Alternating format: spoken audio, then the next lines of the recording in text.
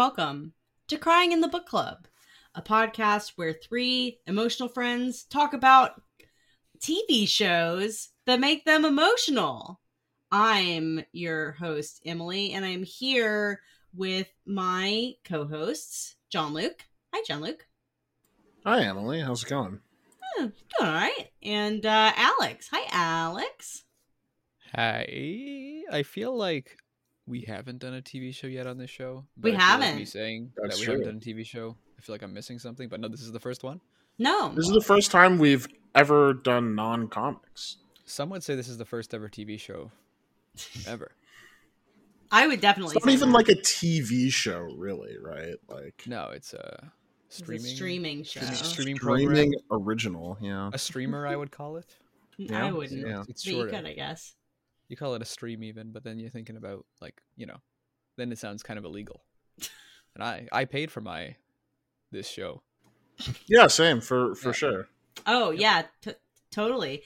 No, this is the first time that we're talking about something that's not a comic book because normally we wouldn't be talking about this if not for the fact that it is much more than just a Scott Pilgrim TV series. I would say spoiler alert, but if you're listening to this, you've already seen the title. So we are here, of course, to talk about Scott Pilgrim Takes Off, the Netflix anime series set in the Scott Pilgrim universe. The SPCU, as I've taken to calling it. Yeah, Wow, that's so what catchy. that's what we're all calling it. Some background on Scott Pilgrim Takes Off. In 2019, Jared LaBeouf, a producer on Scott Pilgrim vs. the World, who is currently partnered with Netflix's anime team, reached out to Brian Lee O'Malley about the possibility of a Scott Pilgrim anime. O'Malley was not interested at the time because he did not want to do a straight retelling of the graphic novels, which I get. While discussing the possibility of a Scott Pilgrim anime over dinner with TV writer Ben David Grabinski, O'Malley's friend and a longtime Scott Pilgrim fan, the ideas for a series where Scott loses the initial fight with Matthew Patel would take shape. Grabinski felt that this would give the series a way to spend more time with Ramona and the exes. In 2020, O'Malley and Grabinski pitched their idea for the Scott Pilgrim anime, which was immediately greenlit by Universal Content Productions, a division of Universal Studio Group, and Netflix. Series development would be announced to the public in January of 2022. O'Malley would go on to be showrunner, writer, and executive producer alongside Grabinski. Animation was done by anime studio Science Saru, known for beloved series such as Ping Pong the Animation, Devilman Crybaby, and Keep Your Hands Off Aizuken. Abel Gongora, a Spanish animator known for his work with Science Saru, was brought on to direct the series. Almost the entire live-action cast returned to voice their characters in the series. I have a little minor bone to pick, but we'll get to it. Original music for the series was composed by American composer Joseph Trapanese, and one of those has got to be right. And the band Anamanaguchi, who previously did music for the Scott Pilgrim vs. the World video game. A number of licensed songs were also included in the series, including Scott Pilgrim by Plumtree. So that's the background. I found it really interesting. I actually went and in comparison to last episode, did some real research for this episode, and I was reading. I know, right? I was reading an interview. Why the fuck would you waste time doing research? Because it's about Scott Pilgrim, which I care about. We have an intern we don't pay to do that. It's true. Sometimes they slack off a bit, but hey, free is free. It turns out that this whole series came about because Universal really wanted something for they wanted to do another Scott Pilgrim thing, but they didn't want an expensive live action sequel, which I get, and I agree. I don't think a live action sequel movie would have been good for this. And so like they were like on Brian Lee O'Malley's ass, like, can we do a Scott Pilgrim anime series? And he was like, I don't fucking wanna, which, like, you know, I get. But apparently he just was randomly having dinner with his friend, and like they weren't intending to talk about Scott Pilgrim at all, and then it just like came up over the course of conversation that like he was trying to figure out like an angle to approach this TV show project with, because like he really just didn't want to do an animated version of the graphic novels. And Grabinski starts throwing out these like crazy ideas about like, what if Scott loses the first fight? What if they make a movie and it's the movie that was Scott Pilgrim versus the world? And I don't know, I just thought that was really fun. So I promise I didn't do any research, but I heard that in terms of the cast returning, that happened because Michael Cera responded to like a 12-year-old email chain. I didn't include this in my notes, but I am glad that you brought it up, because I was hoping that it would come up eventually. But yeah, like one of the things that like totally unrelated to the project kind of boiling under the surface, kind of just unrelated, Michael Cera responded to a like a message or a meme or whatever that was in this big group email that they had back in the day for the Scott Pilgrim cast, and he responded as if like he was just responding to it, like he had just received the message, and everybody else was like, Michael, what are you doing? But that got everybody talking again, and then when it came time for like the casting of this series, like when people started getting contacted, like everybody was on board.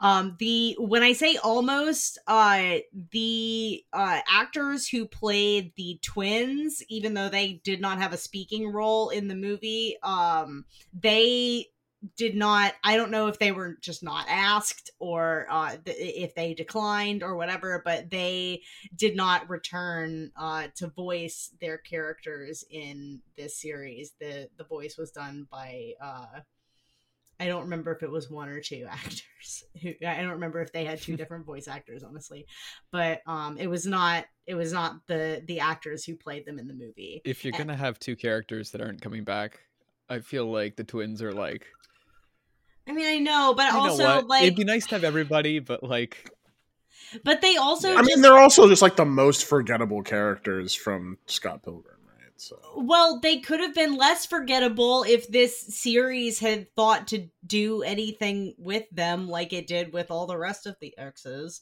That's my spoiler alert. robot. This is my big basically my only bone to pick with the series is that I feel like every other X got fleshed out and got like a resolution, except for the X's, or not the X's, except for the twins. They became good. I think that was their. They were reading a book on like but how to everybody not else be evil got or like something. everybody else got like a whole episode, and they got like Yeah. nothing. And I thought that was annoying. I will confirm they got one voice actor to voice both Easy. twins. Damn. Okay, yeah. They wouldn't even pay two voice actors. Cheap. But anyway, as for the plot synopsis of the series, this is not as was semi-advertised. This is not just an adaptation of the Scott Pilgrim comics. It starts off kind of like it's going to be, but it's not. The series, set in Toronto, Canada, serves as an alternate retelling of the original Scott Pilgrim graphic novel series and movie. Like in the original series, Scott Pilgrim, a bassist in an indie band, falls in love with Ramona Flowers, a mysterious delivery girl, attracting the attention of Ramona's seven evil exes. Things take an unexpected turn when Scott loses his battle against Ramona's first evil ex, Matthew Patel, and is seemingly killed. As the trajectory of everyone's lives, including those of Ramona's evil exes, changes drastically as a result, Ramona learns that Scott may still be alive and investigates his disappearance. Over the course of her investigation, Ramona is forced to reckon with her past, eventually finding resolution with almost all of her exes. It is ultimately revealed that the culprit behind the events of the series is Scott himself, but from the future, where he and Ramona have separated. His goal was to prevent Scott and Ramona from ever getting together, thus preventing his own eventual heartbreak. Ramona realizes she has spent her life running from the things that she loves, and in her actualization becomes Super Ramona, who is able to return future Scott to his own time and everyone else to the present. The season ends with a montage of the cast moving on with their lives in fun, new ways. There is a mid-credit scene teasing the possibility of a series continuation. So, how did you guys feel when they announced a Scott Pilgrim anime? It was partly, why would they do this? The comic's fantastic, and it's like, I understand wanting to introduce it to a new audience, and I'm sure it'll do really well as an anime, but it's also like, if you're not going to do anything new with it, why bother? Which I guess they maybe thought of that. Maybe they're smart people and stuff like that, but yeah, that was the initial.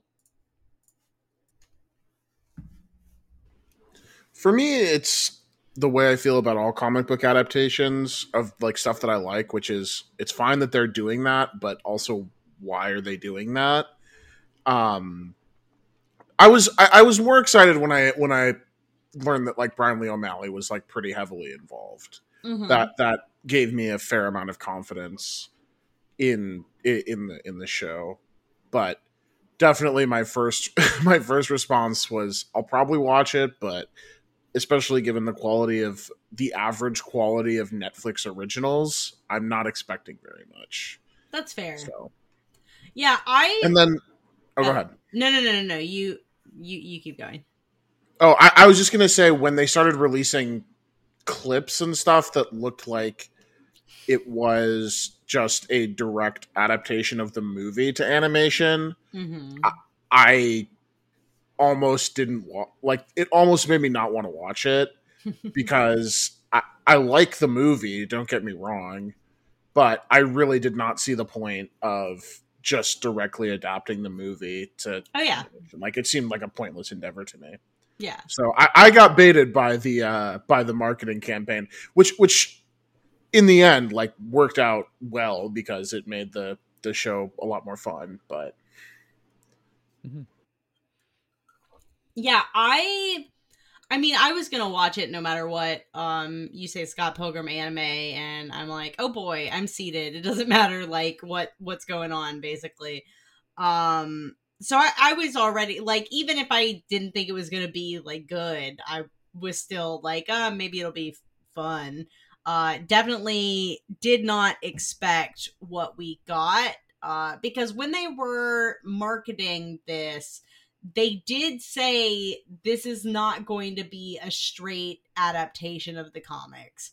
And when they said that, I thought they just meant that they were going to like take out the slurs and maybe like move some things around or like, they did take out the slurs. I mean, yes, but they bleeped them because maybe they still said them. There were a few bleeps. But I figured that like they were mostly just gonna like kind of retool the existing story to maybe like a slightly updated audience. I did not expect a whole new thing. I was like on the day that this show dropped, I was driving up to visit my girlfriend in Minnesota for American Thanksgiving, and I was on the first leg of my trip, so I was in a hotel in Missouri watching the first episode on my laptop, and it gets to the end of the first episode where Matthew Patel loses, and like my jaw just dropped because like I was sitting there like, we're kind of like just sort of breezing through these first like beats of the story, but like, okay, whatever, this is weird and different. And then like it gets to the end and like Scott dies and I was just like, holy shit. and I think I probably messaged John Luke like immediately. But so yeah, like I also like bought into the hype for, or I probably of the three of us most bought into the hype of the show, and then like was maybe the first to realize that strange things were afoot. Yeah, Emily messaged me saying, I have a link to the Scott Pilgrim anime if you want it. You don't say that. I mean, it's in my personal Dropbox, so make it that way. Netflix.com/Scott Pilgrim. Yeah, yeah, that's the link. Netflix.com/Scott Pilgrim. No, Emily did DM me like halfway through the first episode, I think. And then gave me the spoiler about the end, which made me immediately start go watch it. So, yeah, because I knew otherwise, like, you weren't going to. You needed the hook, and I was gonna get to it eventually, probably, but I wasn't like super enthused. It's so funny because like I know so many people who like needed that hook to actually get invested in watching the show. But I mean, you know, I don't blame Netflix for being cagey with it. I think that like I'm glad that I got to have the experience of like thinking that this was just a normal Scott Pilgrim anime and then like being hit with that at the end of the episode. But it is funny to me that like it feels like so many like actual like diehard Scott Pilgrim fans needed to know that like strange things were afoot in order to because I think the thing with Scott Pilgrim is that it's so beloved, and it's the comic. Like, I guess if we're talking about like diehard fans, like, but this is true of both the comic and the movie. Yeah, are on a pedestal that they deserve, and so most people are probably like, well, why wouldn't I just either watch the movie, which I love, or read the comics, which I also love? So I think and also I think the idea of like, you know, okay, sure, Brian Lee O'Malley comes back and he's doing a Scott Pilgrim adaptation. Like, it's his property. Like, he created it.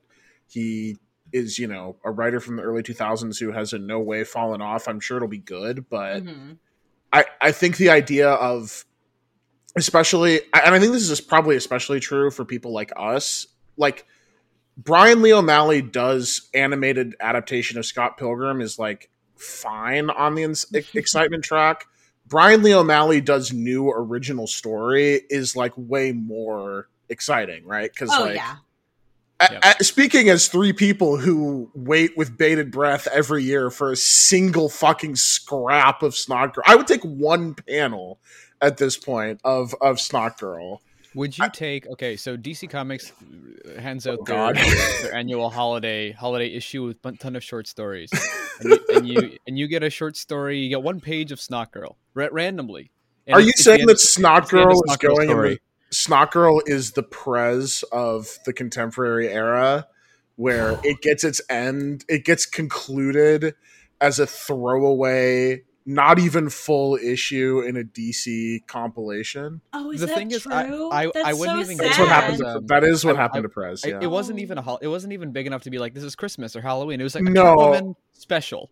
Yeah, it was like the Catwoman 75th anniversary special or something. Sorry, Prez. The only place we can fit you is 2 pages in the Catwoman 75 special. Yeah. So it's okay. I would be really sad if they did that. Snot Girl deserves better than that, and I think.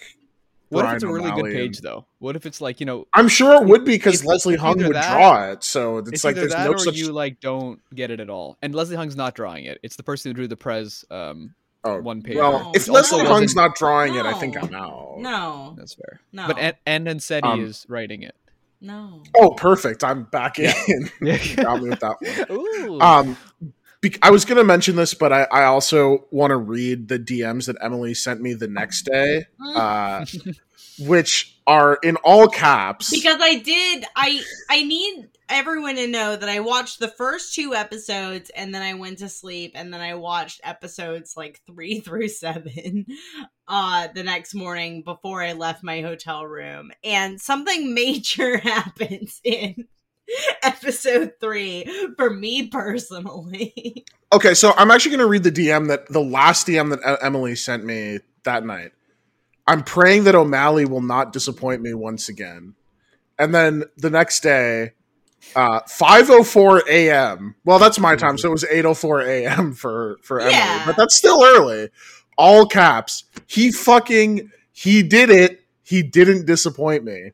It's true. Now, those of you who know Emily will almost certainly know what this is in reference to, but to shed light on the situation, I can only assume that this happened seconds after Kim Pine kissed another woman. Yes, because in episode 3 of Scott Pilgrim Takes Off. Because I said the only thing that I wanted from the Scott Pilgrim animated series was for Kim Pine to kiss a woman. I didn't care what the circumstances were. I just wanted it to happen, and it does. And she gave it a good go. Yeah. Would you have been satisfied? Yeah. This is my discussion question. Okay. Would you have been satisfied if Kim Pine kissed a woman, but it was like her mom? When it was like, she pecked her mom on the cheek or something. No, but that's not kissing a woman, John. Have not been satisfied. Well, okay. What if she kissed her mom like the way she kissed the other person? Then I would just be like questioning and uncomfortable. Well, I mean, I don't want that. Yeah. I can go to AO3 if I want that. I don't, for the record. A peck. He's winking right now, guys. a peck on the cheek doesn't count. Yeah. Okay. Fair enough. That makes sense. I subscribe.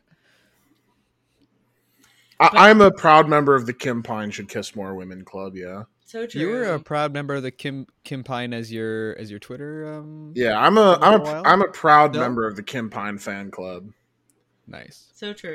Kim Pine is my current Twitter avatar. Yeah. It's a different Kim. Oops. It's a totally different vibe than my old Kim Pine avatar. But it's equally good. I like it a lot. Lots of great frames from this anime that you could screenshot for Twitter avies. So true. I'm sure that when this episode goes out, my Twitter avatar will still be a screen cap of Ramona from the episode where she has green hair. Because that I was zeroed in on that episode, waiting for the perfect screenshot to make my Twitter avatar. So I know we haven't really gotten into much of the show, but that's fine. She dyes her hair a lot, and in the comic, I'm like, this is cool. This is great. But seeing it in the anime and how often she does it, I'm just thinking this poor lady, her poor hair. Have you seen all the silly fan art of Ramona with her hair falling out because she's constantly bleaching her hair? That makes total sense. Yeah, I had a friend that genuinely was like, "Does Ramona actually go bald in the series?" And I was like, "No, people are just making a joke about how often in the she epilogue bleaches her hair." But it's such a nice little touch to really start every episode and every chapter and really lock it in, and it's so colorful and cute. I really love how methodical it is, and I like that different episodes have her with different hair colors, and so you can sort of kind of track individual images from across the series based on what color Ramona's hair is. I think that's fun. It's also fun that the original comic has a running gag about Ramona constantly changing her hair, but you can never tell because it's in black and white. Mm-hmm. And then every episode of the anime opens with her changing her hair, and you can see it because the colors are in very vibrant colors, in fact. So, yeah, I appreciate that. I kind of wish that at one point they had maybe done a black and white or a dark and blonde or something as sort of an homage to the comics being in black and white. I think that would have been fun, but should have had old Scott Pilgrim be black and white, that Spider-Man Noir from Spider-Verse. Yeah, that would have been fun. I guess the big question is, did you guys like it?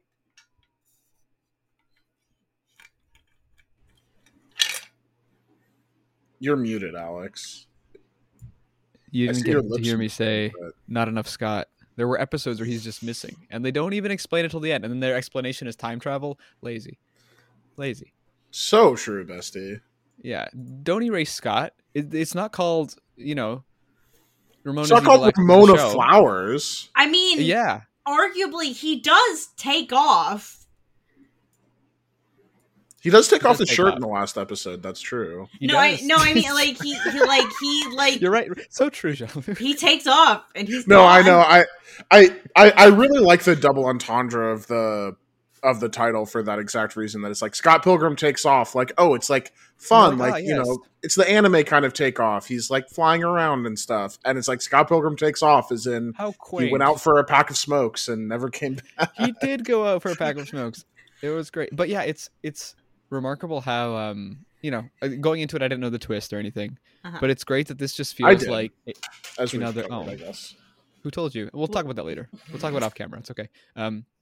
It's just so cool that this has just become another chapter in the Scott Pilgrim universe, where it's like, oh, it's a great addition, and it's like something you can enjoy completely separately, and it like really does well with the themes of the original. And it's like, oh, it's so cool. It's like even more Scott Pilgrim goodness, which is so cool that we have, the original graphic novel, and we have the movie, which is so beloved for a lot of the same reasons, but also a lot of different reasons. And you have the good Edgar Wright, direction and all that fun stuff, and the choreography. And now we have a really cool anime. So, I mean, if Brian Lee O'Malley in the future is all like, hey, I would love to take it into another medium, like a play, Scott Pilgrim the play, I'd be like, oh, that'd be so cool. I would sell literally any organ in my body for Scott Pilgrim the musical. They already have a musical, so it's like doable too. No, see, it's fucking great. I was so hoping that it was going to be an actual musical episode, and they like totally dropped the ball, and I was very upset that was not an actual full musical episode. That's why Emily hates the show. Yeah, that's why I hate the show, and I think it's dog shit.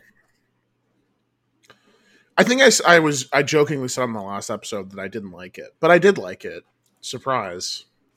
Oh, I have some quibbles with it. Well, that's a relief. I have some quibbles with it, but sure. I have quibbles with everything because that's just who I am. Unfortunately, I can never fully enjoy something, but I did really like it. I'm absolutely with Alex on the like. It's really awesome that they told a new Scott Pilgrim story because,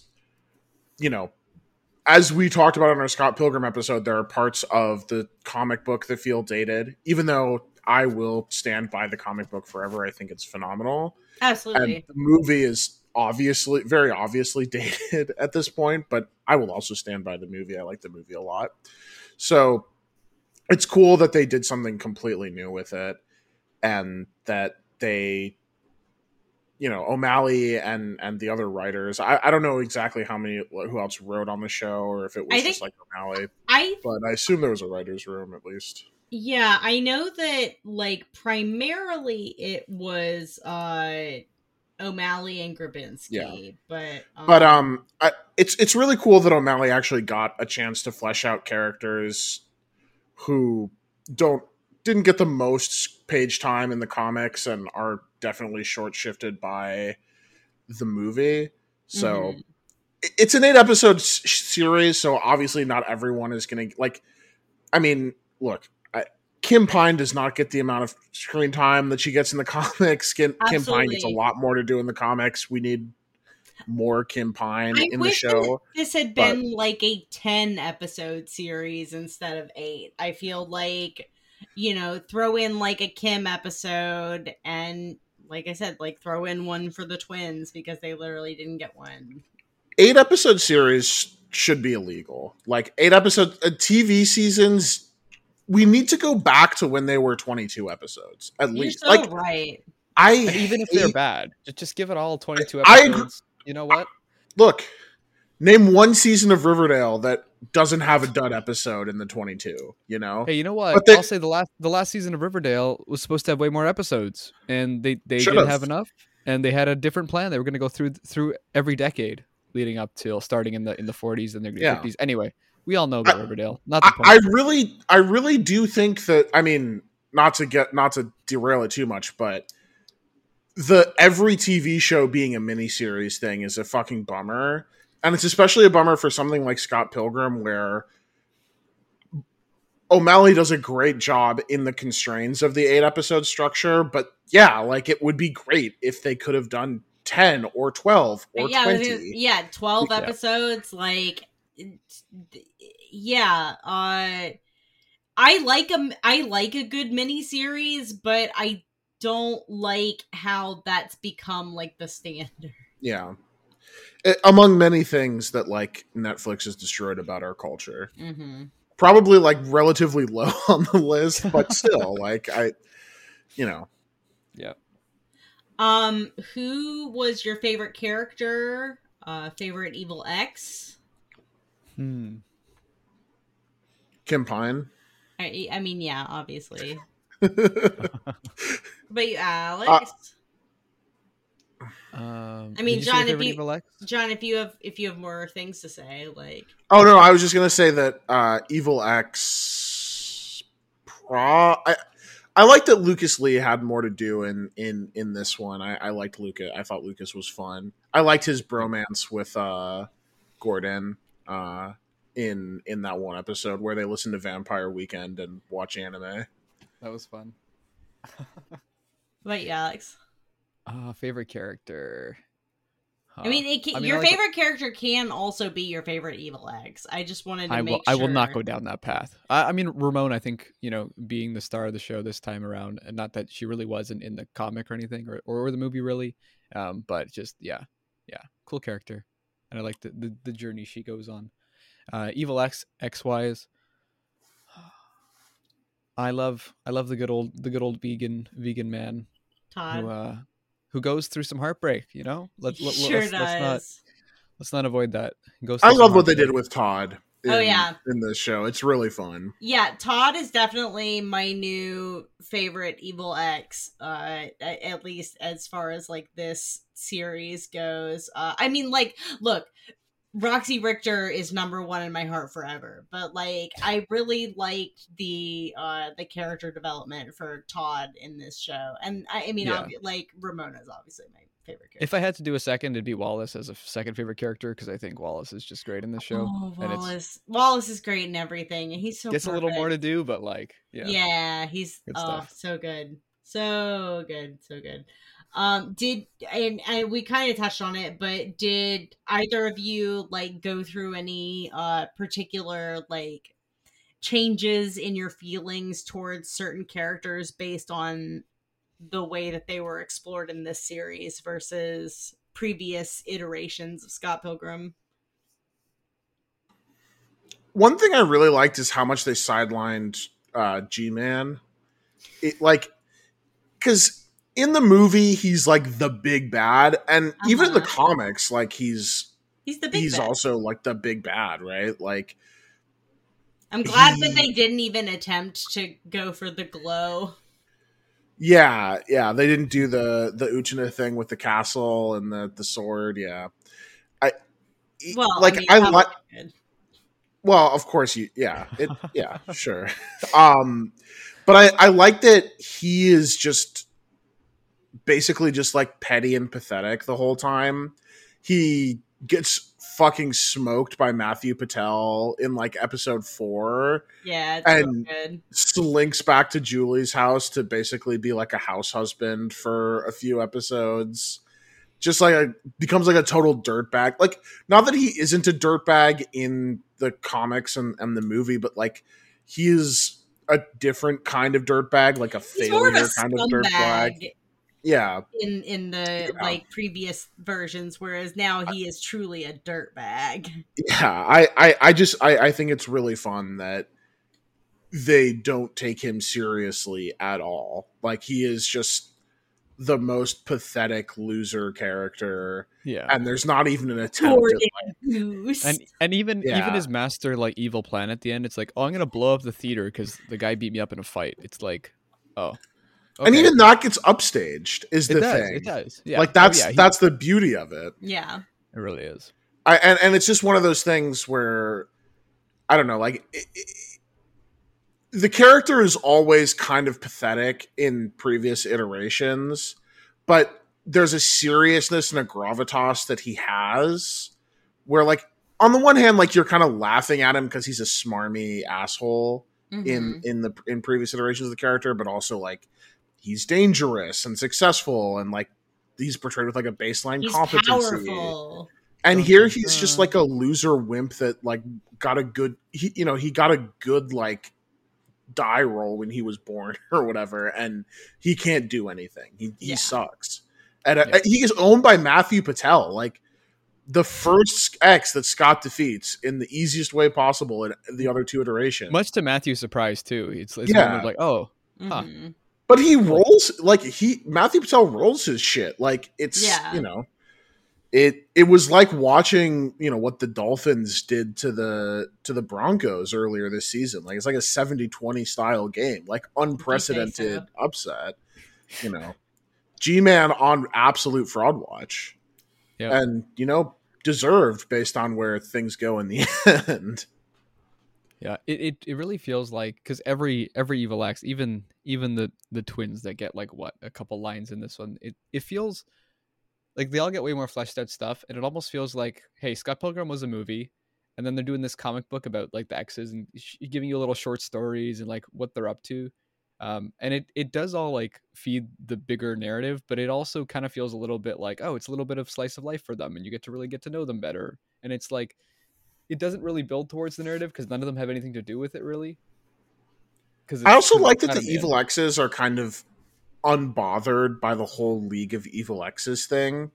Yeah. Like, Matthew Patel obviously like goes and defeats Scott or whatever, and Gordon is into it because he's the most recently scorned. But the rest of them, because in the comics, like, you get the flashbacks where Ramona explains like what happened, and then they show up and Scott fights him eventually. But in this one, it's like, they showed up to the League of Evil X's thing kind of because they want a social thing to do. And then all of them just end up being like, yeah, I don't know. I don't really care about that. Like there's a sort of really evil. It's just branding. Yeah. And there's a sense that, like, to a degree, not all of them are like over Ramona, which I think is important for the story to like fully work. But none of them are so obsessed with her in the way that they're portrayed as in the other two iterations of the story.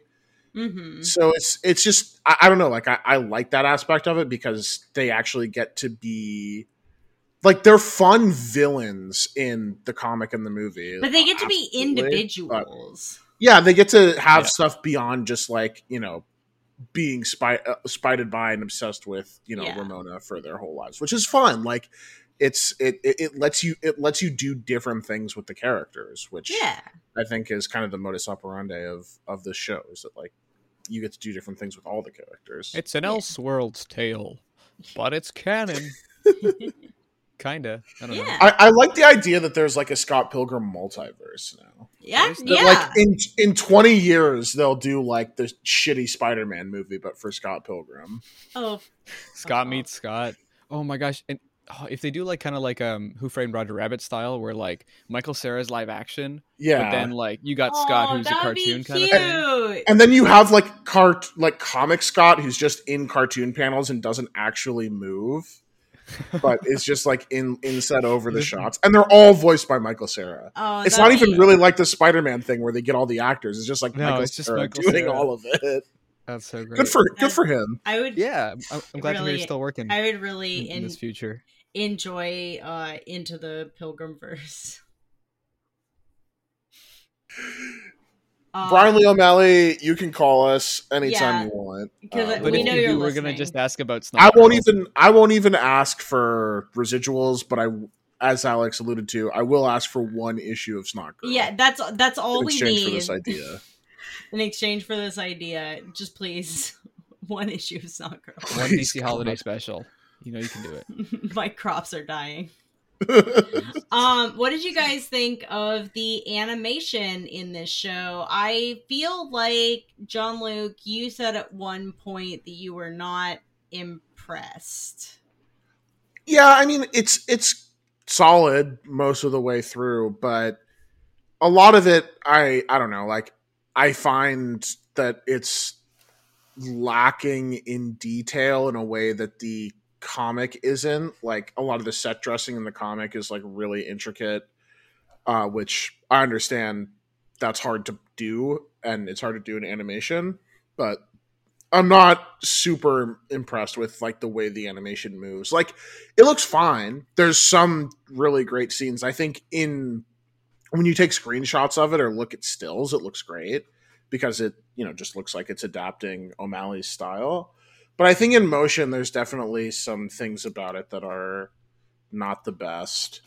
I would say definitely, like, there's sometimes when it has less frames, which I don't think is a bad thing. I definitely don't like that, but I know that can be up to personal taste, but like anime occasionally operates under less like frames, and so that is just something that I'm a little more accustomed to probably. But it's weird because I didn't know who Science Saru was, but I have seen Ping Pong the animation, and I think Ping Pong looks incredible. Yeah. One of my friends made me sit down and watch it a few years ago. Okay, interesting. But I think Ping Pong looks really good, and I like know about Devilman Crybaby because it's the same guy who did it and who directed. And it's also Science Saru is like his studio basically. Oh, so did they also do like Inuo and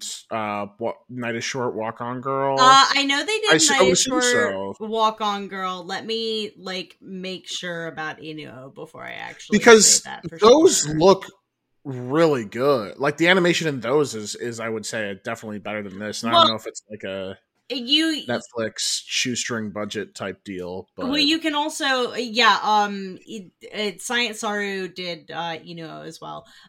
Which Inuo is amazing.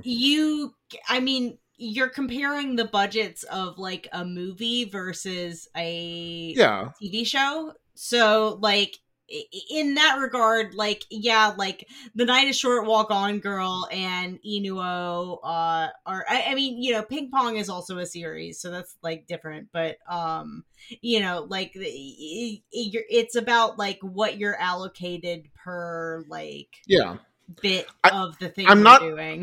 I don't think it's the animator's fault. I'm very happy to say that Netflix is a dog shit company that does not give their creatives that they hire the amount of budget and legroom that they need to make good art, I like to think that they probably like, because there are a lot of like pretty intense like fight scenes and action scenes in this show, so I like to think that they probably did the best that they could with the amount of budget that Netflix was willing to give. I definitely believe that. Alex, how did you feel about the animation while watching it? I liked it. I think the fight scenes were especially rad. But I didn't really have a problem with. Yeah, overall, I was like, oh, cool. I think it had enough little like Easter eggs and little jokes that it was like, oh, nice. It kind of feels like the comic. In some ways. Kind of brought that over. Yeah, I really liked the way that they like executed the Scott Pilgrim visual style in like adapting this. I like just there's something about the Scott Pilgrim art style that is just like pure serotonin to my brain. So like seeing it in motion was just like all I could have asked for, and then getting like new story and getting to see it animated was just like it was just more than I could have possibly expected. Yeah, for sure.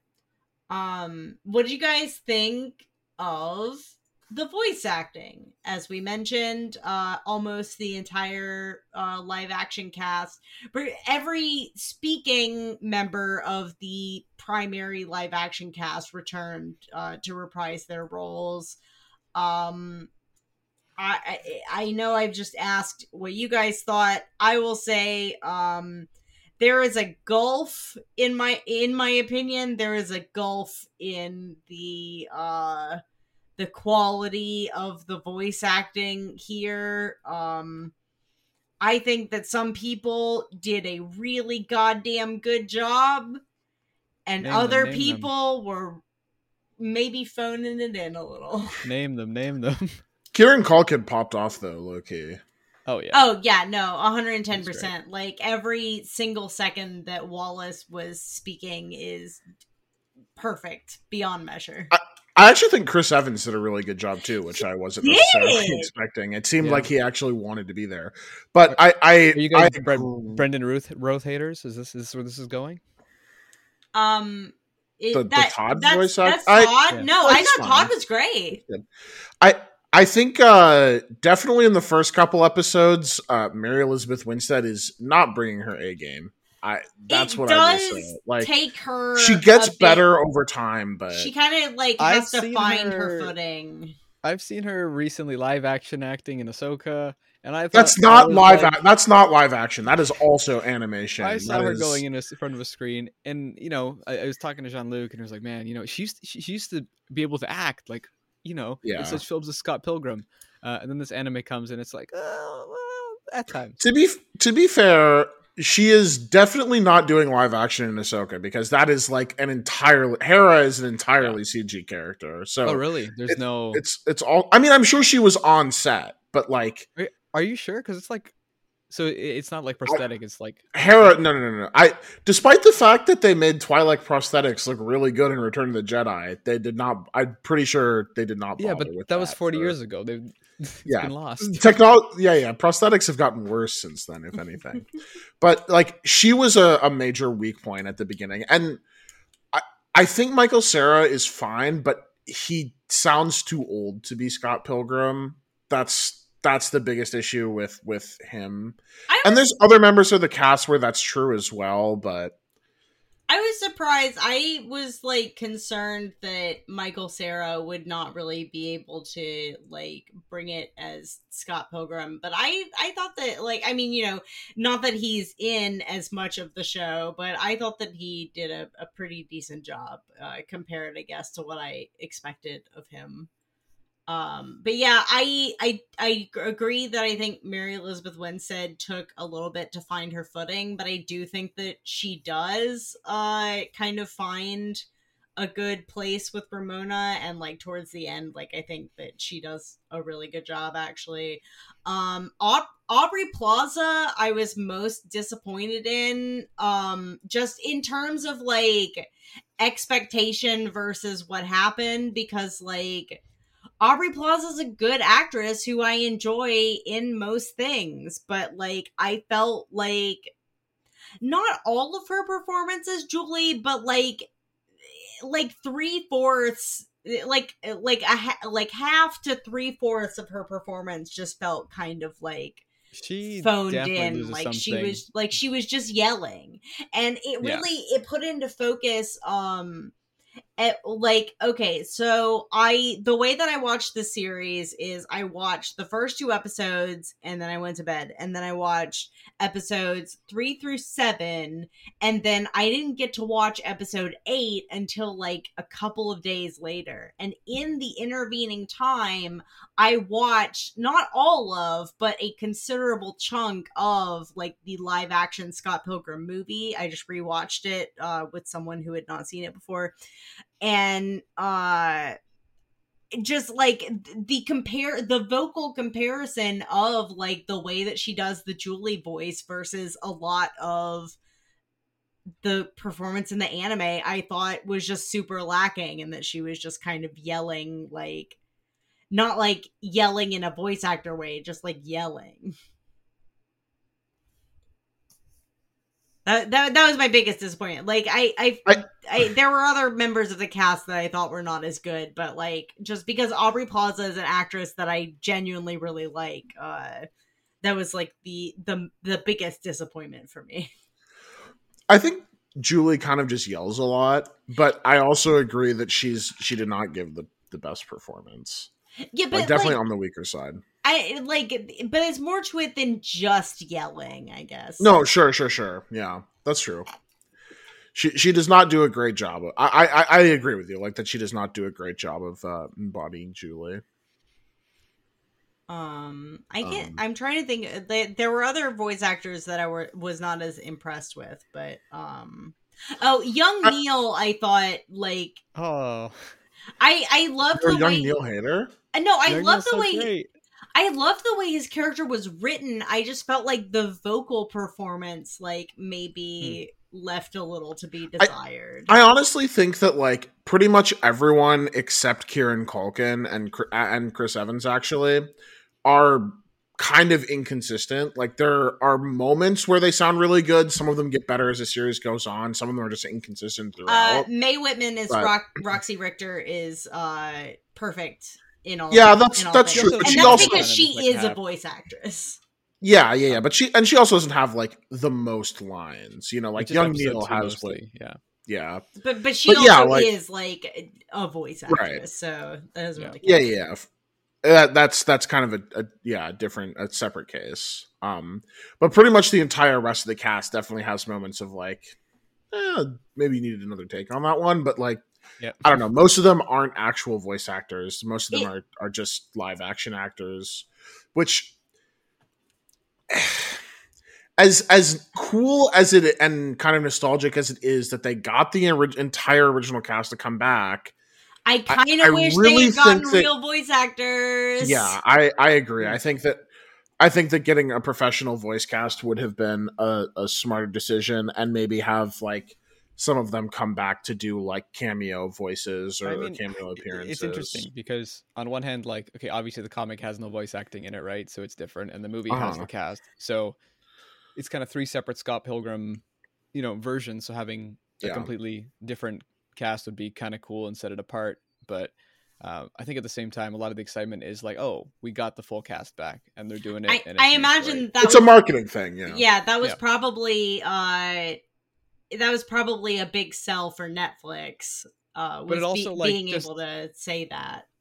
I guess we don't really know how true their like story about like, oh my gosh, yeah, we're in this email chain and we got back. But it does seem like they genuinely are like, oh, like this is something we did for a lot of us early in our careers, and since then we've gotten a lot bigger. Some of us have not, but it's like, oh yeah, like I think they genuinely. I mean, you look at some of the names on the list, like Michael Cera, Chris Evans, Brie Larson, like these are people who were kind of starting to like break into the mainstream when the movie came out, and are now like major like A-list actors. I mean, Chris Evans wasn't Captain America when the movie came out. Oh no. I think Mary Elizabeth Winstead hadn't been in Star Wars yet. Brie Larson hadn't done much of anything. Captain Hezbollah. Not yet. The thing is that from what I understand, it just seems like everyone had like a really good, fun time making Scott Pilgrim. And so like everyone in the cast kind of like kept Scott Pilgrim close to their hearts as far as projects go. And so it didn't seem like it took very much convincing to get everybody on board for this.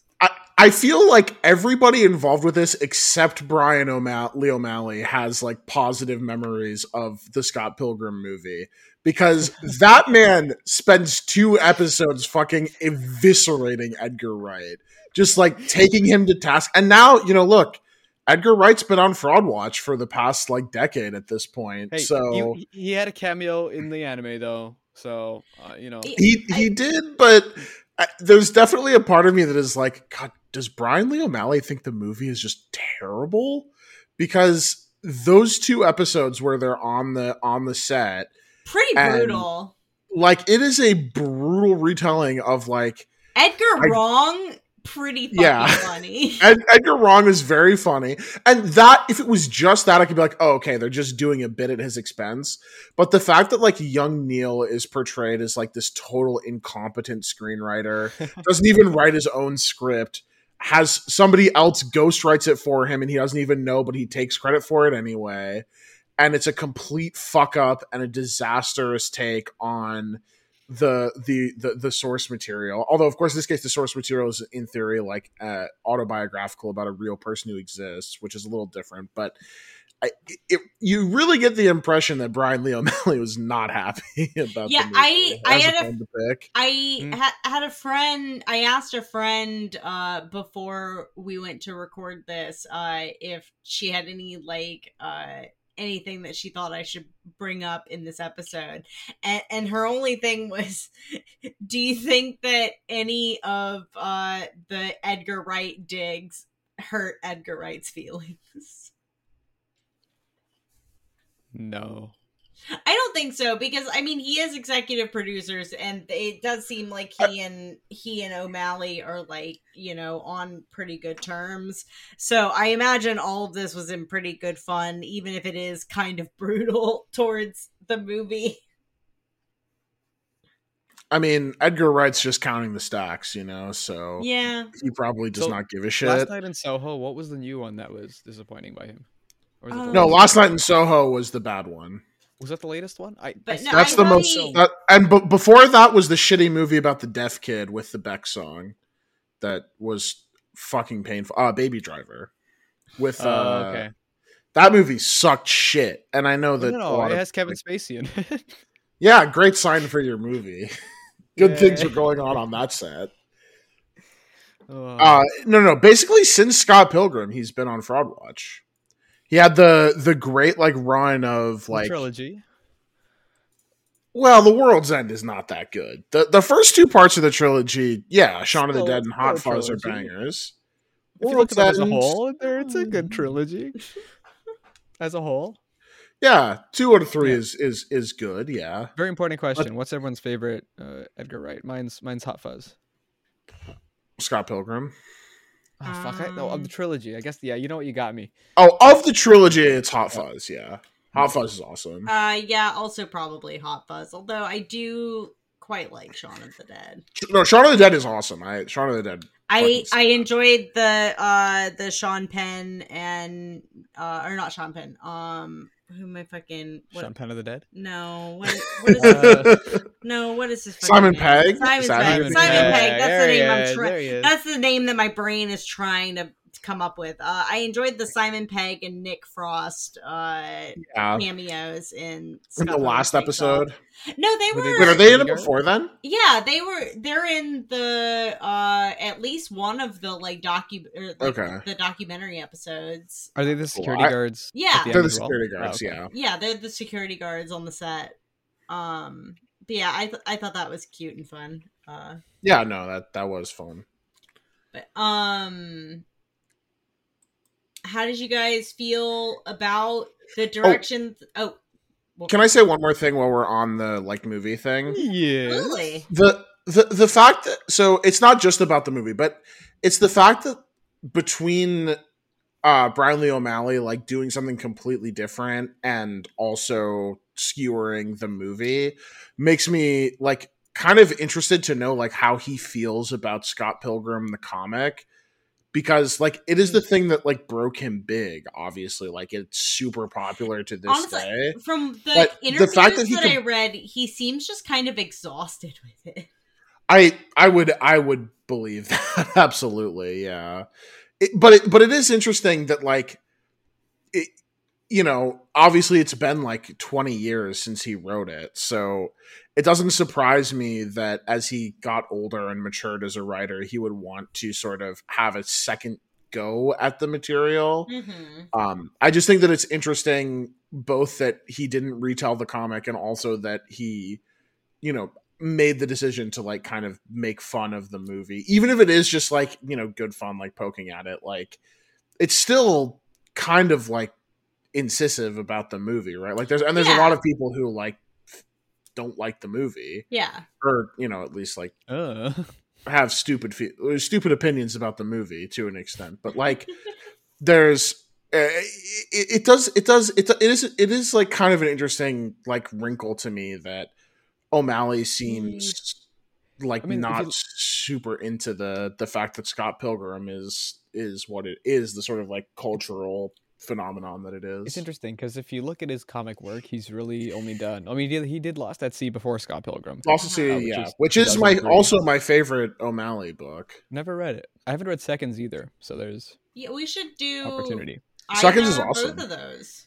But okay, so he did Scott Pilgrim, and then since then he's just done Seconds, and sure he's done like a few comic book stuff. Snot Girl being the biggest one, but Scott Pilgrim ended in 2010, and when you don't have, I guess, when Scott Pilgrim's as good as it is, and you don't have that many other projects and stuff, I can see how it's like the only thing, but also can kind of get annoying for him. I can also see how it's the kind of thing that just like dangles over the rest of your career to an extent, right? And what are you going to write next? Like every project you do, you have the expectations of Scott Pilgrim. Pilgrim. Yeah. You know what? Like, say we will about Lost at Sea and Seconds. They could be better. They could be fantastic. But like, that's not what people are generally like the first thing they think of when they think of him. So it seems like the thing about like O'Malley and revisiting this series or like revisiting the world of Scott Pilgrim was that like he wasn't necessarily against the concept. He just like didn't have any ideas for what what something else in the Scott Pilgrim universe would look like. And it seems like the like some of these like wild card ideas thrown out by Grabinski really like helped make this series take shape. So yeah, it's interesting. Can we pause real quick so I can go pee because I drank an entire beverage while we've been talking? Yeah. Okay, I swear I will be so quick. So Jean-Luc, tell me about the Star Wars thing I don't know about. A Star Wars thing you don't know about? I don't know about.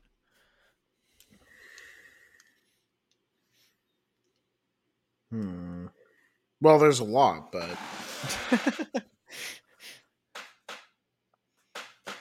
trying to think of something that's like kind of interesting.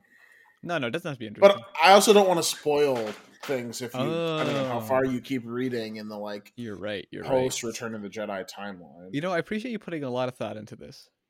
That's good. Yeah. Oh wait, no, never mind. You know Talon Card, right? No, who's Talon Card? No, isn't he in the Thrawn trilogy? What does he do? he's a smuggler guy. Okay, yeah. I think he's pretty. I'm pretty sure he's in the Thrawn trilogy. Okay, yeah. So this is like one of the ones to help with the ship, or he is, yeah. Stuff, yeah. So this is like a small spoiler. It's like relevant, but not super relevant. So after the Yuzan Vong War, he gets a Star Destroyer that he owns. He likes the Star Destroyers. Yeah. And he converts it into a casino. Oh, hell yeah. He takes it to the fronts of like major wars. And so there's just this Star Destroyer with, still fully armed, but inside of it is not like a traditional crew or anything. It's just a Star Destroyer sized casino resort.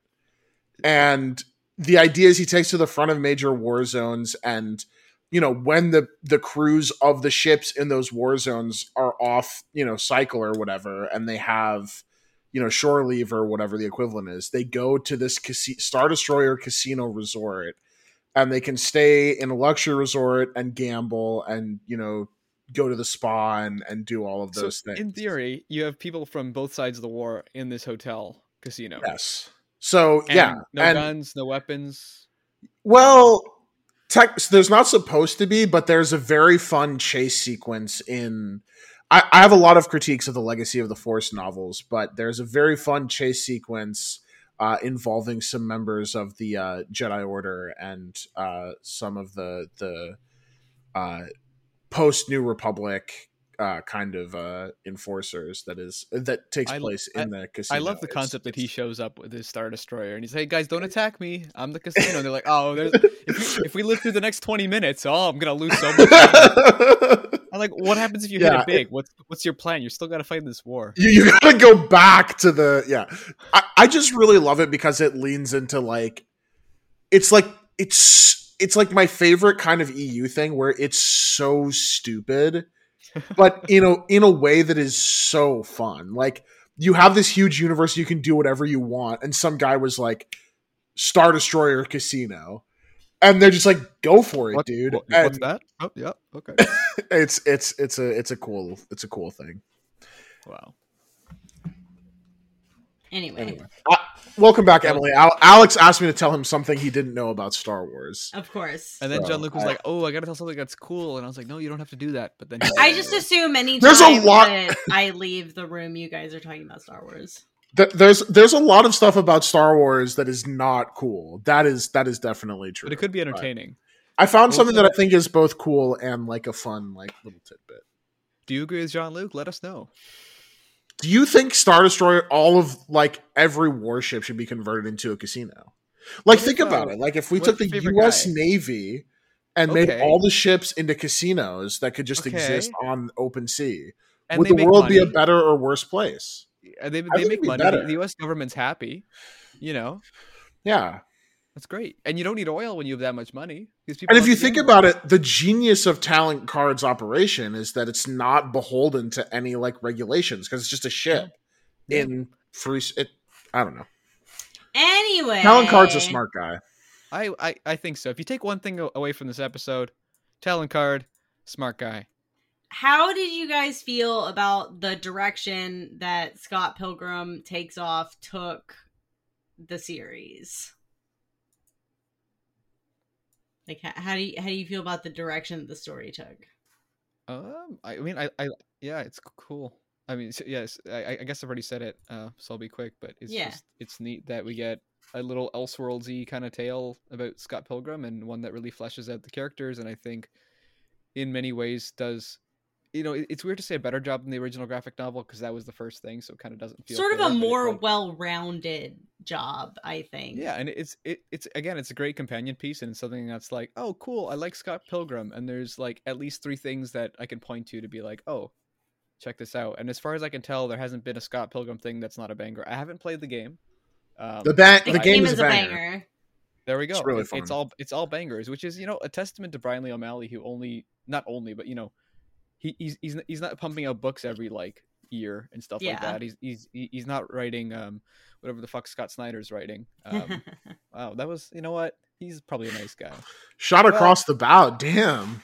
He's his actions, Well, anyway, yeah. In conclusion, I like that. It opens the door, and I know that like Brian Lee O'Malley has said that he doesn't really want to do more. And I know that we're probably going to talk about this later, but it opens the door for like, what if we took the Scott Pilgrim universe and told like a different story, and we told it, but more importantly, told it with a different POV character, because both the movie and the comic are told from Scott's perspective, and the first episode of the show is also told from Scott's perspective because it's just the first like half hour of the movie, or it's a little less than that, I think. But this is like, what if we told the Scott Pilgrim story and it was a different story, but we told it from Ramona's POV? And I really like that idea, both because like part of like the story of the Scott Pilgrim character is coming to the realization that he is, no matter despite like the sort of fantastical trappings, he's not like the main character of reality, and that he hurts a lot of people, and the things that he does have really like significant effects on the people in his life that he is very callous about, despite being kind of happy-go-lucky about the whole thing. So it is cool to then see that universe from the perspective of another character. And Ramona is, the obvious other character you'd want to see it from, because she is sort of the secondary protagonist of both the comic and the movie. And so it's neat to be able to see it from somebody else's, like actually get to see it from somebody else's perspective and not sort of get those perspectives laundered through Scott. And I think it'd be cool to see it from other characters' perspectives too. Like obviously not everybody can be a main character. Like I don't need to see it from Lucas Lee's perspective, even though I like Lucas Lee as a character. But Sure. you know, it's cool that like it's cool as an acknowledgement that there are a lot of really compelling and really awesome characters in Scott Pilgrim, and just you can utilize all of them more if you want to, and you can do more with all of them, and that's fun. And when you're a writer that's as good as Brian Lee O'Malley, you can, you know, make all those stories feel compelling and interesting. So I think it's a really cool direction to take the story. For sure. Also, he clearly watched another anime in the intervening times. He went from only having seen Revolutionary Girl Utena to also having seen Neon Genesis Evangelion. So this is like way more on my wavelength specifically. If you watch Speed Racer next, I think we have the trinity of us. That's so true. It's fantastic. Is there anything that you guys wish that had been done differently? I actually am not in love with the big reveal that the whole thing is like Scott time traveling. Yeah. To like, I like the idea that like, on the one hand, I think it's fun that like Scott never grows up, and those episodes, the first time travel episode, I think is episode 7, is awesome, where they go forward and Scott's living in Wallace's basement. I think that's really fun, but it does kind of feel almost like a cop out to the story of Scott loses the first battle. Like it's such a compelling what if of like, what is Scott Pilgrim without Scott Pilgrim, that I was a little disappointed. And I knew that it was a fake out, because there's no way that you do a Scott Pilgrim show that is like, oh, Scott Pilgrim is not there. And obviously like they set up the whole thing as like Ramona doing the like investigating like what really happened to Scott. But the idea of what happens to the characters in the Scott Pilgrim universe when Scott is completely removed is a much more compelling question to me. And I was a little bit bummed, like what we got. I'm not disparaging what they did with the show at all, like, because I do love it, but I would have loved to actually get to see like what does it look like when Scott is completely removed from the equation. So I thought if they did a like, 2-season kind of thing where like you don't see Scott at all till like the finale or something, or something like that. I mean, it's interesting because in many ways the show like kind of checks all the boxes. It's like, you know, people are being like, well, you know, Scott's relationship with Knives a little problematic, huh? And like in the show, you know, everyone's saying it, but Scott's also like at the end there's actually a moment of, you know, Scott realizing that truly. I didn't mention, but I thought that I think her name is Ellen Chow that does the voice of Knives. I thought did a really good job. Oh yeah. I mean, like I think she, you know, she's fantastic in the movie, and I think she was like further fantastic in this show. Yeah, I totally agree. And then, you know, stuff like, oh, like Scott is just completely in his own world, and that's very clearly tackled. And then also stuff with Ramona where it's like, you know, not all of your exes were good people, but you also didn't treat them all well as well. And it's also, you know, learning that. And I do like the message that like, just because it's going to end in tragedy in a way doesn't mean it's not worth going through. And it's also like, you might say end in tragedy. You might say, Alex, that it's a sad song, but we sing it anyway. That's for Jean-Luc not being here. Is that our version of Star Wars talk? Is it's just Hades Town? Yeah, little references in there. That was good, Emily. And it's true.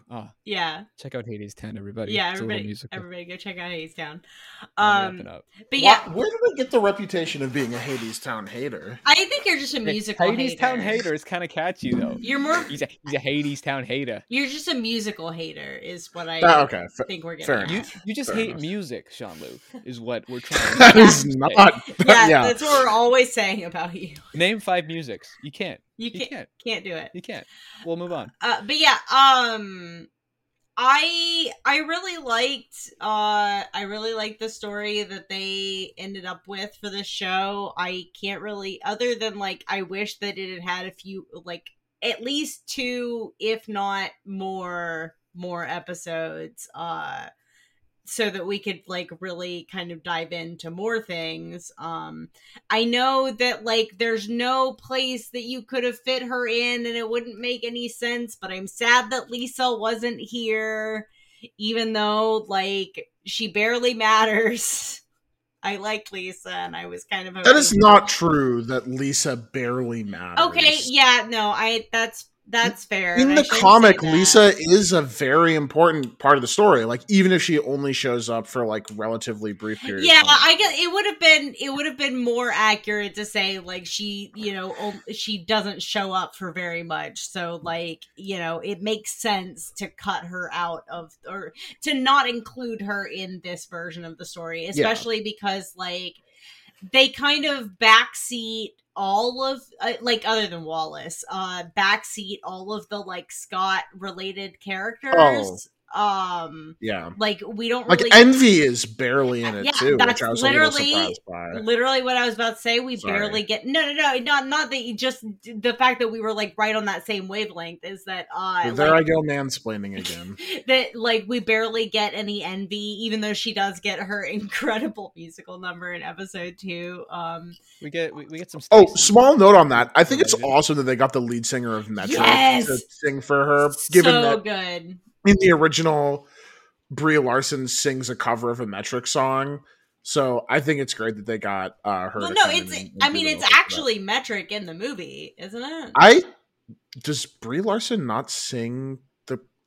I have for years lived under the assumption that Brie Larson did a cover of Black Sheep for that song. I did not think it was the Metric version. Was replaced for singing parts. Yeah, I know that Brie Larson is a singer, but I was pretty certain that the music in the movie was... It says that she was replaced in the anime, not in the actual show she's singing. Yeah, there is a Brie Larson vocal version of Black Sheep. Okay.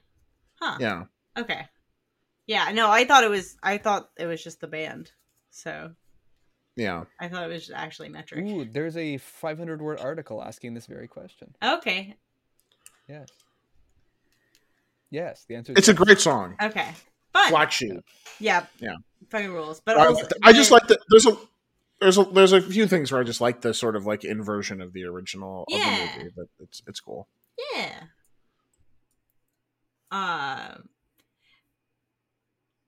But yeah, do either of you guys have a favorite episode? I think it's episode 5 is a documentary episode, the one that's like a documentary of them making the movie. That episode is awesome. Honestly, it is kind of a highlight of the whole show. It's just so fun the way that they shoot it, and also like I love it when fictional like movies or TV shows are shot like documentaries. Like I just love. I mean, I love found footage horror, but I just like beyond that love that sort of like subgenre of like the mockumentary or whatever of we're gonna shoot this like it's real. That is always so fun, and I love that young Neil wears a shirt that just says David Cronenberg. We need those David Cronenberg for president shirts or whatever. For years, I've thought that there's like a company that does the like directors, just their name on like a white t-shirt. And for years I've been like, that's a little bit cringe. And then I saw the David Cronenberg on a black t-shirt and I was like, oh yeah. Is it though? Is it cringe? Because you would catch me wearing a David Cronenberg t-shirt like that. Oh yeah. So. Yeah. Episode 5. Yeah. Honestly, it's great. And I know that. So, yeah. I mean, really, I'm saying words, but you can tune out now. It's most episodes in the show. It just felt like, okay, like sure they're after Scott, but it was just so cool seeing the characters doing their own thing and having their own whimsical tales. Which I mean, we've been over that a lot, but good stuff. And then I like the finale. I like that it ties everything up, gives everyone the ending. I think the emotional core and what it's kind of like its main message and its whole thing at the end. I'm like, oh, cool. They managed to end it. The after credits kind of like there could be more was a little bit like, oh, it's a little cheesy. I understand like have that door open, sure, if you ever want to use it, but you could always just you don't need that there. I think just end it there. But It is weird considering like that they have been very vocal about the fact that they have like literally no plans for what a season 2 would look like that they put everything that they wanted to do on the table for this, that they added in that little like tease at the end. I think it's just it's probably like one of those things where they don't want to, like, there may not be interest now, but they don't want to completely close the door. Yeah, and I would they not want to be leave. surprised if this gets renewed. Yeah, I think it's just one of those things where this is very much a comics thing of you always want to leave the door open just in case, because you might come back to something. You never know when something is actually over. You did that in Doomsday Clock, right? So on the last shut page, the fuck you up. It's over, you know, right? Alex, I was in a Half Price Books over the weekend. I went up to Seattle to visit some friends, and there were not. I should have taken a full picture. There was not one, but 2 sets of issues 1 to 12 of Doomsday Clock in their single issues, and it was half off. And I was like, "You own 24 issues of Doomsday Clock now? Fuck that! That's no, wild. I do. That's I don't. Crazy. But it was definitely a moment of like, I felt so vindicated seeing those in a Half Price Books long box. Like, yeah, that's right. No one wants this dog shit. Those poor comic Nobody book stores wants ordered it. so many copies because they're like Watchmen 2. Well, I guess Watchmen 3, because before Watchmen would be Watchmen 2. Unless you're looking at like a Lion King 1.5 style, but anyway. Okay, so the next question is not a question. We have to talk about Scholus, which is of course... Is that a disease? No. Is this a we need to talk about Kevin style scenario? I mean, I was making a bit of a joke on the we need to talk about Kevin as a title, but no, Scholus being the like ship of Scott and Wallace. We need to talk about Scott and Wallace, and like I just find this fascinating because it seems like, based on my research, that like no one wants Scott and Wallace to fuck more than Brian Lee O'Malley, and yet he has not put it on the page. And it just, I don't know, like, it's just really interesting because if you look at a lot of his like art of Scott Pilgrim characters, like Wallace is often grouped with other characters like of like a certain kind in Scott's life, like his exes, so to speak. And it is heavily implied that Wallace like has feelings for Scott in the comic at certain points, and also like in this show, like there's the relationship between Wallace and Todd, but like Todd is dressed as Scott the whole time, and I don't know, like I just like I find this fascinating, and I know that I'm talking to like 2 ostensibly heterosexual men. You know, I'm not making any assumptions, but I like the idea that Scott is one of those guys from that like 2015 or 2016 New York Times article about the bromosexuals, like the guys who like, they're 2 guys and they live together and they regularly fuck each other, but they're also say that they're totally straight. But they're totally straight. I mean, like I like the idea that Scott, like the same thing that Scott is like, yeah, you know, I'm sober, I don't drink, is he has the same relationship with like having sex with men, where he's like, yeah, no, I've never but that's the thing before. Is like, he says like, yeah, I don't drink, but then like one of the times that we do see him having been really drunk is when he's with Wallace, and like when it is questioned about how he and Wallace start living together, like I is it like Kim or somebody asks, like, is it a gay story? And he's like, it's somewhat gay, but does not elaborate. Like, I don't know. I find the series, like constantly dancing around like the concept of Scott and Wallace, to be kind of fascinating. There's part of me that thinks it's fun. I mean, I know that like a lot of people probably won't agree with me on this because it's like queer baity or whatever. But there is part of me that thinks it's fun that like it's something that's always hinted at but never actually like made canon. Sure. Because I think it speaks to both like Scott and Wallace as characters individually, that like Scott wouldn't really want people to know about that. It's a little weird now to like still be doing that, and also like whatever feelings Wallace may have, like I don't think Wallace would want to be seen as being connected with Scott in that way. No, right? Like, I think Wallace's like that. social credit, for lack of it, Wallace's Communist Party social credit score is way too valuable to ever date someone like Scott Pilgrim, So I like the idea that it's like one of those things where you just can never see it like explicitly, but yeah, it's just always subtext for that exact reason. It's just like in the original, like when they wake up with like, or like when there's the moment where like they're all in bed together and like it's clearly like Wallace and a hookup and also Scott, it's like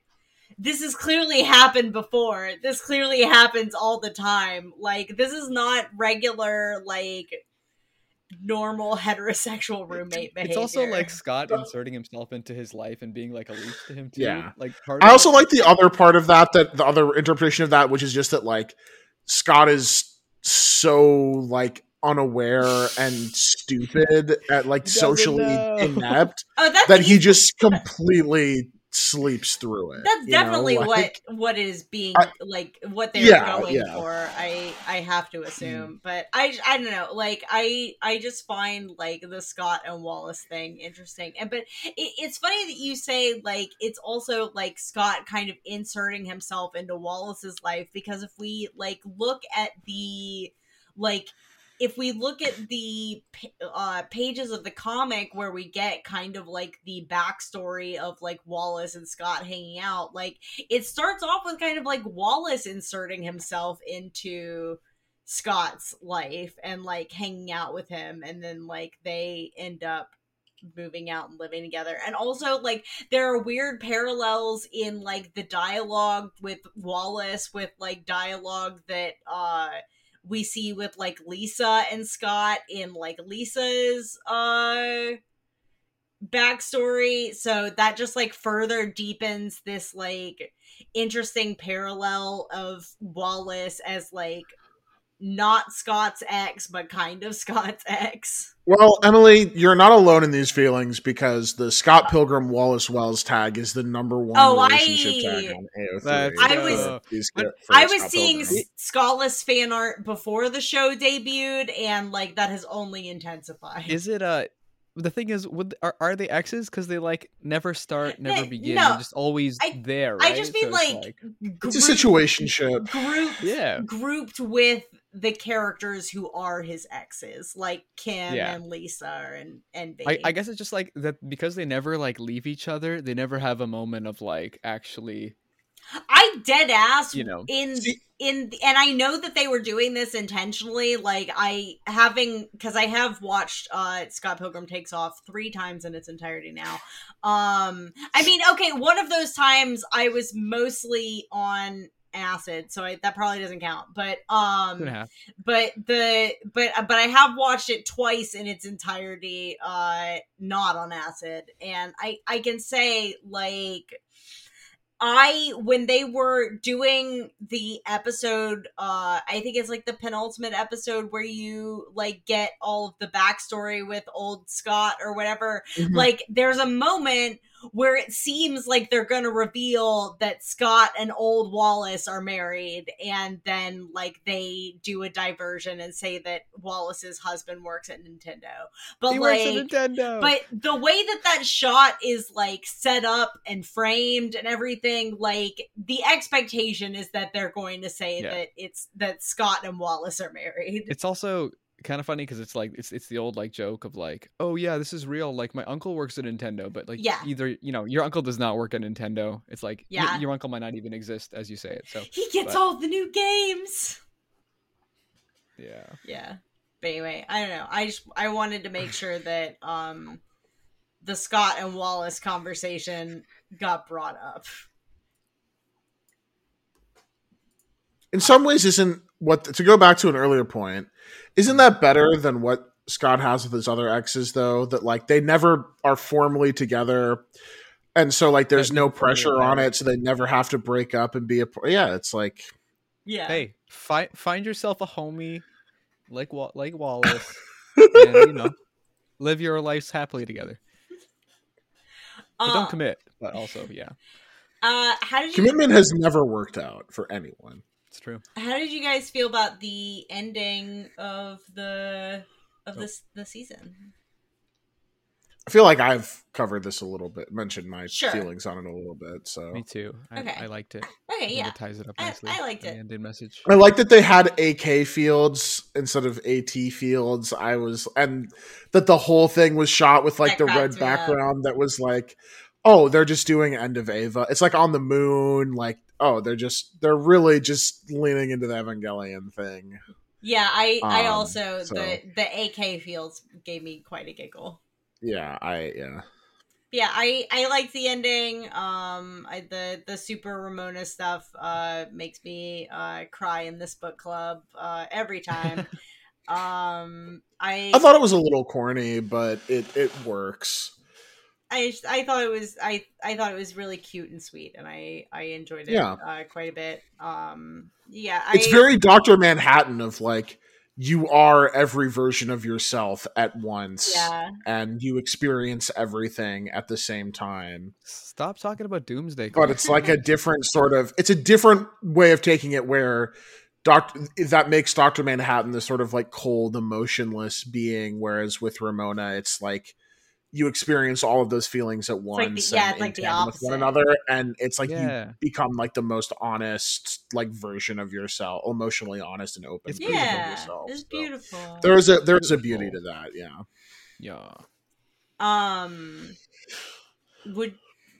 Would you guys like to see another season of this? I think it's yes and no. If they have a story to tell, I am interested in seeing another season of this. I don't want to just like prolong the series just to do it. I like that they came up with a story for this and then they did it. If they have another story, then I'm interested in seeing that. But like, if it's not gonna be like, if it's not going to be this creative team, I don't think I would want to see it. Hashtag I'm with her. I think that if Brian Lee O'Malley has another Scott Pilgrim story that he wants to tell in him, whether it's directly connected to Scott Pilgrim Takes Off or not, if he does, I want him to do that. If he doesn't, then I don't want him to do that. And if anyone other than Brian Lee O'Malley wants to do a Scott Pilgrim thing, I want to tell them to fuck off, and that's not yours. Go away. No, nobody. You cannot sit with us. We do not want you here. Get the fuck out. Yeah. So yeah, I mean, I say just leave behind the TV show, do the musical. Do a radio drama. Do something else. I agree that if they're going to do something, that like it'd be better to do it in another medium, because I like the idea that like every time you do a Scott Pilgrim thing, it can't be in a preview. Like you can't do a comic book sequel, you can't do another video game, you can't do another live action movie, and now you can't do another animated show. So you have to find some. It's like a reverse Thanos getting all of the Infinity Stones, but now you can't use those medium. That's funny. Wow. Yeah. What if Scott Pilgrim wins what is it, an EGOT or whatever it is? It's like Emmy, Grammy. Oh, that'd be really good. Tony. We need the Scott Pilgrim to make it concept album. They need to make it an EGOT where like they add Eisners to the front of it. Yes. So. And a Harvey. EGOT. Yeah. And then they need to add a K for the Keeleys. The video game Keeleys. awards. Yeah, we all know the Keeleys. Don't worry, Shelly. I think it is funny that they added in like the little tease at the end of like, oh, we might keep going, when they have been very vocal about the fact that like they don't have plans for season 2. But I would watch another season of this. And so if that's a thing that they decide to do, I hope that it's not just a cash grab. Even though this definitely like started off, the concept of doing anything else Scott Pilgrim was always going to be just a cash grab. I'm glad that like they actually managed to make it into something cool and interesting and fun. It's the first Netflix original that's been good possibly ever. Which character in Scott Pilgrim Takes Off cries the most? Todd. Oh, yeah. See, I was thinking either Todd or Old Scott. I don't think Old Scott has the capacity for that. I mean, at some point, he definitely did. We just don't see it. So there's definitely a lot of crying. Do you think so? Because I mean, they were separated for like 10 years. I feel like he probably cried in the beginning. Maybe. But I don't think he would let himself cry. I imagine that, like, as far as like quantity, I feel like Todd probably cries in this. Poor Todd. Todd did nothing wrong except all the abuse he had in the original, I think. I think it's really funny that, like, in the last episode, he's, like, loading up his popcorn with butter, but, like, movie popcorn, like, theater popcorn is notoriously, like, just, like, vegetable oil, so it wouldn't even be non-vegan. But... That's true. Yeah. Take that. Take that. I love Todd. I'm glad that most of the exes got a little more room to breathe in this series, and they get to be more than just little. I like that Wallace treats him as being completely disposable, because it made me feel like I was seeing Roman Roy again for like a small moment. Honestly, yeah, like getting to hear Kieran Culkin in this role as Wallace was like microdosing Roman Roy. Yeah. So that was good for me. Yep. Do you guys hear that sound? We've mentioned it a couple of times. It's the Doomsday Clock. Oh, yeah. Indicating that it's time for it's our first ever Cry Space. This is a new segment that we're trying out where we talk about something that made us cry this week. Do either of you have a Cry Space today?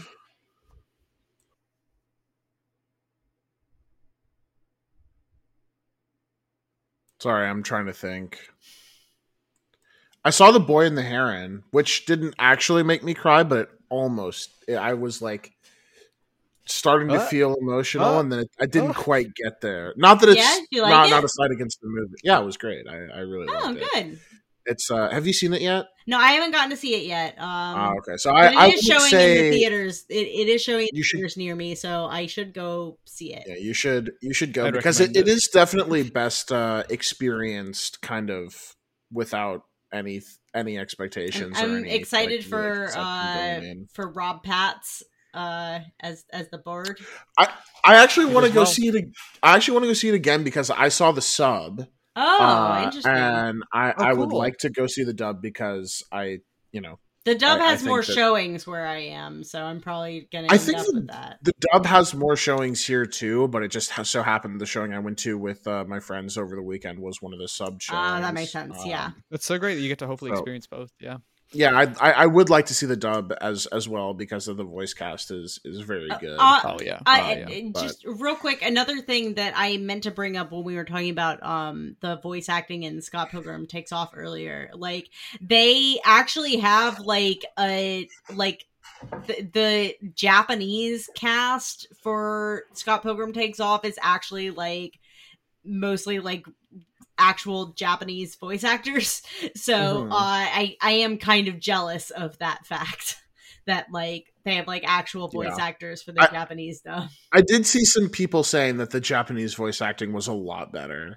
I know that the show, I don't remember who does most of the other voices, but but the one that stuck out to me was that Ramona is voiced by the same voice actress that does the voice of Jolene in the JoJo season JoJo's Bizarre Adventure season Stone Ocean.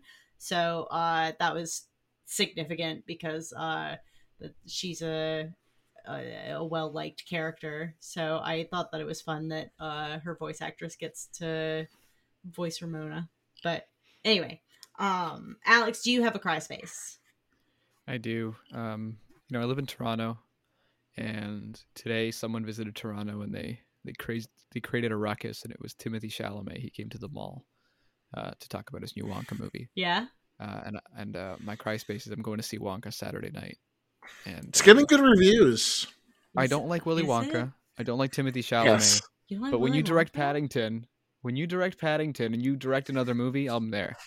You don't And like that's why I'll be Willy there. Wonka? No. You don't like the original? You don't like the Roald Dahl book? Like you don't like, or not Roald Dahl? No. It's It is Roald Dahl. Roald Dahl. Is it a Roald Dahl? Yeah. Sorry, Roald Dahl. I'm not even going to get into. Yeah. No, never. For a second, I psyoped myself into thinking that it was a Dr. Seuss book, but That's no, funny. it is in fact a No. Roald Dahl thing. No. No, it is actually. It has actually come out to very positive reviews. That's so. interesting. Which is I saw the funny trailer. because I've made fun of the trailer for the last like 6 months I mean, because it looks bad. awful. I only saw like 30 seconds of that trailer. I was in a theater and I was talking to someone, but he's just talking about like the chocolate mafia, and they're like, you can't open a chocolate shop here, see? And I'm like, oh, I'm sold. I will watch this movie. But It's kind of Riverdale-esque. It's it's like the what is the fake drug in Jingle Riverdale? Jangle. Jingle Jangle, which is just like Pop Rocks, sugar. and Yeah, it is. Pop Yeah. Rocks. yeah, probably laced with like something. Fentanyl. But the other, that's the one. Hey, shout out. No. Shout out to fentanyl. But tomorrow I'm seeing Godzilla Ooh. minus. Fuck yeah! Godzilla -1 is awesome. -1. People should go So see Godzilla. I'm excited. -1. I'm That's excited to see. I amazing. haven't seen a movie in a while, so I saw a lot in September and then haven't seen anything. So I saw like- they did like a 20th anniversary release of Tokyo Godfathers. Yeah. cool. I actually Did you see it hadn't before? seen it before. It's the only Satoshi Kon movie I've Tis never the seen. season. So I went and saw it, and it was very good. I really Oh, liked I'm it. so glad. There was a person behind me who gave like their entire internal monologue during the movie, which was Awful. really fucking Awful. annoying. Like I was maybe like, they were an "Please." actor in the original film. Part of me wanted to turn around and just say, "Can you please shut up for like a 5-minute period?" I probably would have But done that, honestly. Like I'm an asshole. I feel did like it's so I generally did not worth say it. that, so. But because then they just get more annoying. But I'm glad you saw it. Also, It was very good. movie news. I know this is not a movie news segment, but the best looking 3D film since Avatar is coming out this December. Aquaman 2. Oh. That's what it said on Fuck the- yeah! That's what it said on the advertisement. It said the best looking 3D film since Avatar. I don't know how many Did it films do 3D, so it's kind of gone away a bit. But yeah, do as you will. My cry space, I'm not going to go into too much detail about it, but my cry space is podcast editing. And the reason I'm not going to go into So true. the reason I'm not going to go into detail is because there's like a 50-50 chance that one of the hosts of the podcast that I was editing listens to this show, and I don't want to make them feel bad. But my cry space for today that we are recording this episode is definitely podcast editing. I have to say I also hate podcast editing, but it's mostly like me forgetting to mute my mic in between like when I talk and like blowing my nose and eating chips and stuff. So I think this episode should be pretty good because I was very on top of that. That's but my favorite part there was- of the show. There's only one I- moment where I dropped something that skittered across the floor. I was gonna say I did the Invincible episode last night in like a frenzy because I realized, oh shit, it's supposed to come out today. And there's a point where it sounds like Emily just like throws something across the room. Oh, I I don't think know she what probably that just set was. something down on her desk and She's the invincible. mic picked it up. Oh, But it really was like, Jesus Christ, what was going on? oh, I have there? no idea. I don't know either, but it's lost to time because I deleted it from the recording. So, but yeah, podcast editing is bad. Yeah, no one should do it. If you they should have told you how bad it. They should tell you how bad it is before you start podcasting for the first time, but they never do. They're like, audio editing is a cool and marketable skill. No, it's not. I think the way to do it is to like pretend you're releasing the show and tell your co-host you're releasing the show. Yeah. Another new episode, but really you're just talking and there's no podcast. Yeah, you're just having conversations with your friends. Yeah, and you guys do and then every week during the plug segment, you're like, okay, I guess. You could, I already follow you on Twitter, but give me your Twitter handle one more time. Okay, I'm writing it down again.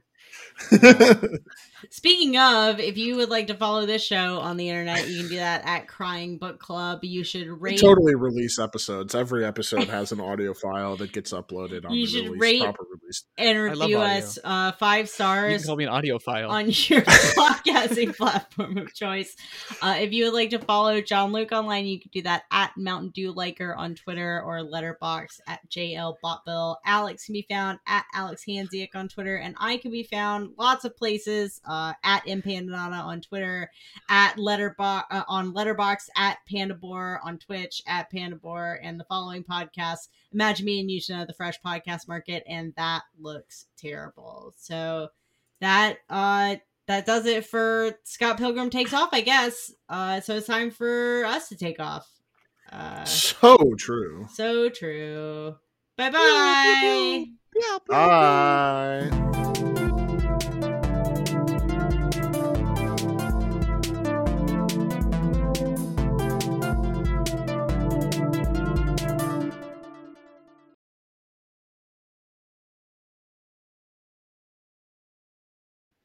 You guys think it'd be cool if I got a tattoo that just said Ramona on my chest? Yeah. If you do it, I'll get a matching one. Hell yeah. We have been talking about getting tattoos, so that might be the... Jean-Luc hasn't said anything, but he's in. Cool. I would not get a Ramona tattoo on my chest, but I'm down to get matching tattoos. Yes! But it would not be that. We got him, boys. It's a cloth.